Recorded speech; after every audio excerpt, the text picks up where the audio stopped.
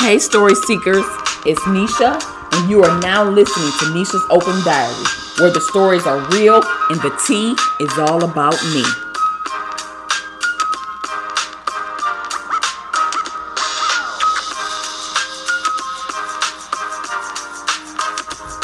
Welcome to my podcast. I am Nisha, and you are now listening to Nisha's Open Diary.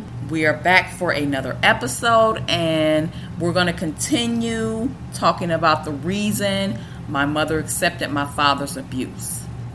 So, after my grandmother killed him, and by him I mean my grandfather, by way of the rat poison, my mother and her siblings were in the care of their grandmother. Their father's mother, I believe. And from what I've been told, she was a big woman. And by big, I mean like morbidly obese. So it was more so them taking care of her and helping her. And my mom told me about how she, along with her sister and I think maybe some cousins, would have to help their grandmother bathe and cook and basically help run the household. And they lived with her until she passed away. And then they were sent to live with their Aunt D. And from what I was told, Aunt D wasn't right. She took my mother in, but she didn't treat her and her siblings like an aunt should. And Aunt D also had her own kids. And I know she has 2 daughters, but if she has any other kids, I have no idea. And one of those cousins' name is, I'll call her O. And the other one, her sister, let's call her B. I think those are the initials of their nicknames. Because again, they are my cousins, but I don't know them at all. I don't know their kids or anything. And again, this is all due to the fact that my mother and her siblings and their kids have been exiled, shunned, disowned, if you will, because of what happened with my grandmother. And not only that, as my mother and her siblings are living with this Aunt D, she wasn't right. She didn't really completely do right by them.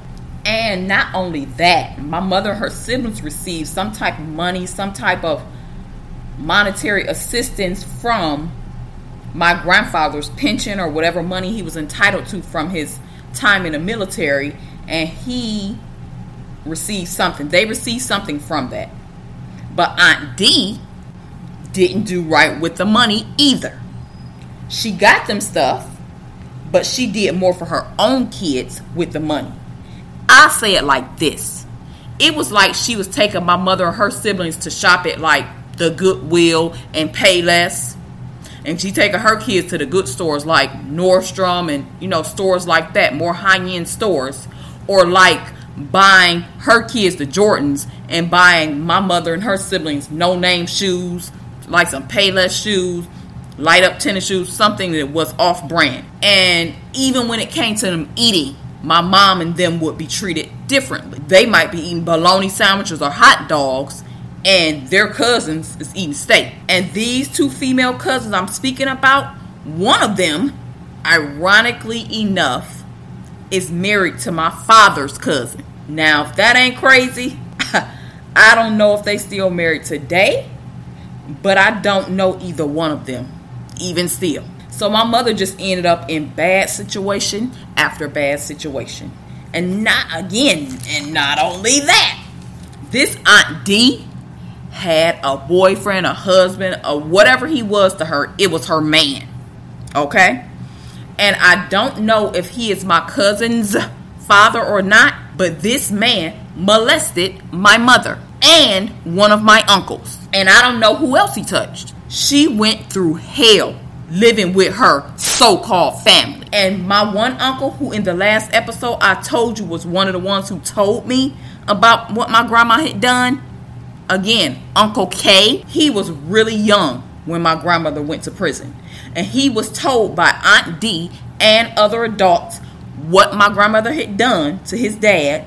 And as he grew older during her time in prison at 8 years, he grew to hate her. And I remember back in 2015 when she died, he wouldn't even come out to her house to help clear out her stuff or nothing.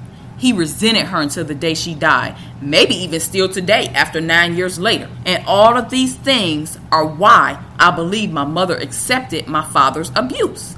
Because at the point when she was in this relationship with him and dealing with all that she was dealing with, she then was a mother. And given the things she had gone through as a child and into her teens and young adulthood, I know she just wanted better for her kids. And so she tried to stay with hopes of things getting better. I think her biggest fear was history repeating itself and she ending up with a story similar to that of my grandmother's if she ended up killing him. And over the years, some of these family members never, and I do mean never, sought to reach out or anything. And the ones who did come around, for instance, my cousin B, who is now deceased, he always kept a distance. He always sheltered his kids from that side of the family. And he always never let his kids come around like that to develop a relationship with us. And we know of each other. We know that we're cousins. We know that we are related. But we don't mess with each other. And they ain't never tried to. And again, it's like being held accountable for somebody else's actions. And the whole thing with my grandmother killing my grandfather is why my father couldn't stand her. He used to tell my mother she better not think about doing nothing like what my grandmother had did. And that's why in one of the other episode, I said he threw the plate of food against the wall. I believe he feared she might poison him like my grandmother had done. That's probably why he threw it against the wall and said, bitch, I don't want this shit. And when my grandmother did that and my grandfather died, it was all over the news. And people in the community hated her. She was getting hate from every direction. So-called friends turned their backs on her. Her brother-in-law, let's call him Uncle R. People in their friend group, family members, they all turned their backs on her. They all testified against her and wanted her to pay for what she had done, which is understandable, but they was crucifying her. So just imagine that you were in my mother's shoes and you had the childhood she had, and then you ended up in a relationship where you're being abused.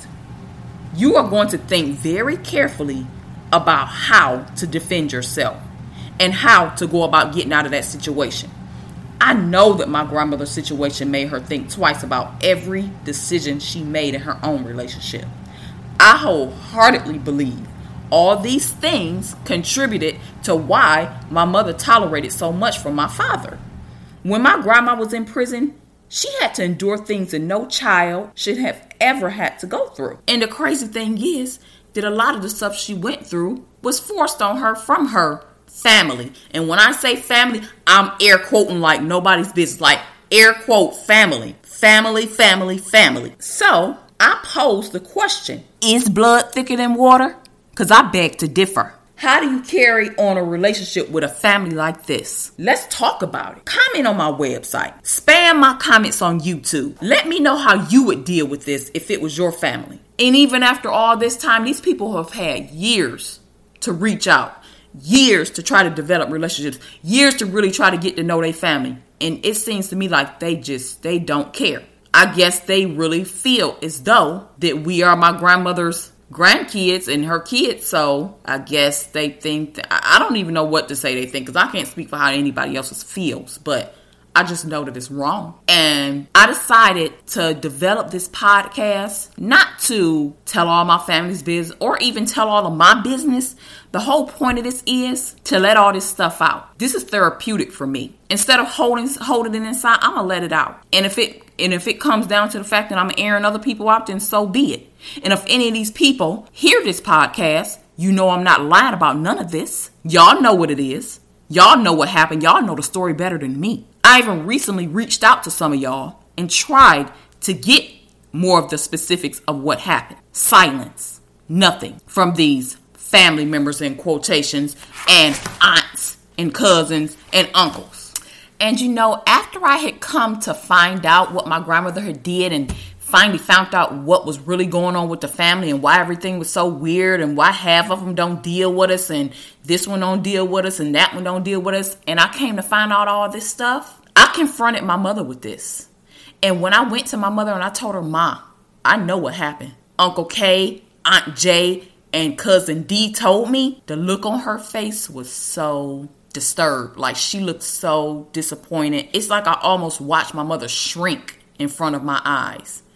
You could tell it was something she never wanted to talk about. You could tell it was something she never wanted to think about again. And you could tell that she was upset that they had told me. And I bet you, I don't know this to be true, but I guarantee she went back and probably told them, why the fuck did y'all tell Nisha that? Y'all know I ain't want my kids to know this shit. I know she did. I ain't even gotta have nobody tell me that. I know she went back and cussed their asses out or said something to them about it. And when I was living with my cousin, shortly after that, I ended up moving out of state because I got married. And as I told y'all, I was pregnant.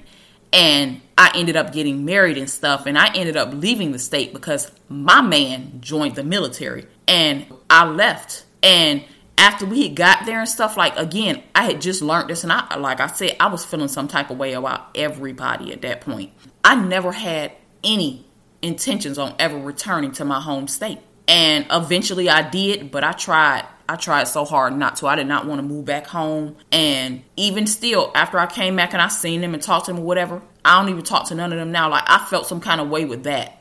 And then it's a whole bunch of other stuff that made me feel some type of way. And now, currently today, as of February 16, 2024, I ain't dealing with none of them talking to nobody. And I don't know how they feel about me, but I know how I feel. And again, I'm going to just say this. It is what it is. Because to me, I don't feel like everybody was ever really taught for real how to be family. Because the stuff we be having going on, talking about each other, not being together in unison as a family, you ain't been carrying on like no family. And I don't mess with that. I don't like that. So if it mean me keeping my distance, just dealing with my husband and my kids, then again, it is what it is. Because you can't make people be what you want them to be. They might be your family in blood, but that makes you family. But it also goes along with a whole lot of other stuff.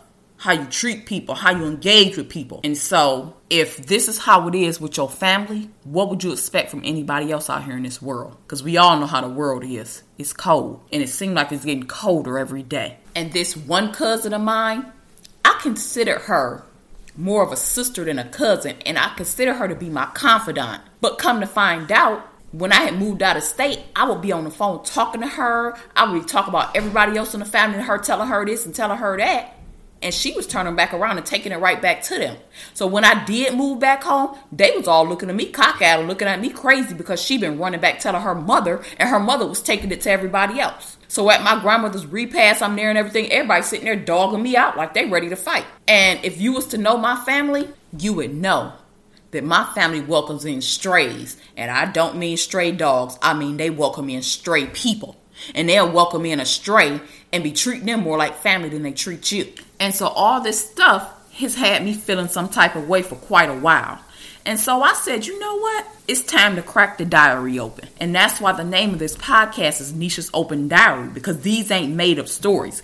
This is true life stuff that is actually happening to me, that is happening to me, that I have gone through. And if it made me feel some type of way, if I wrote it down in my diary, if it's etched in the back of my skull in my memory, if it made me feel any type of way, it will be exposed and talked about on here. Because these are things and events that have occurred in my life. And if it occurred in some of my family members or whoever else's life, and if it affected me in any kind of way, even the slightest kind of way, I'm going to talk about it. Period. Because this is my podcast and I can talk about what I want. Well, that brings us to the end of this episode. Thank you for listening. I welcome you to tune into the next episode where I will discuss whether or not blood really is thicker than water. All right, story seekers, I'm out of here until next time. Follow me on all socials at Nisha's Open Diary and my website at nishasOpenDiary.podbean.com.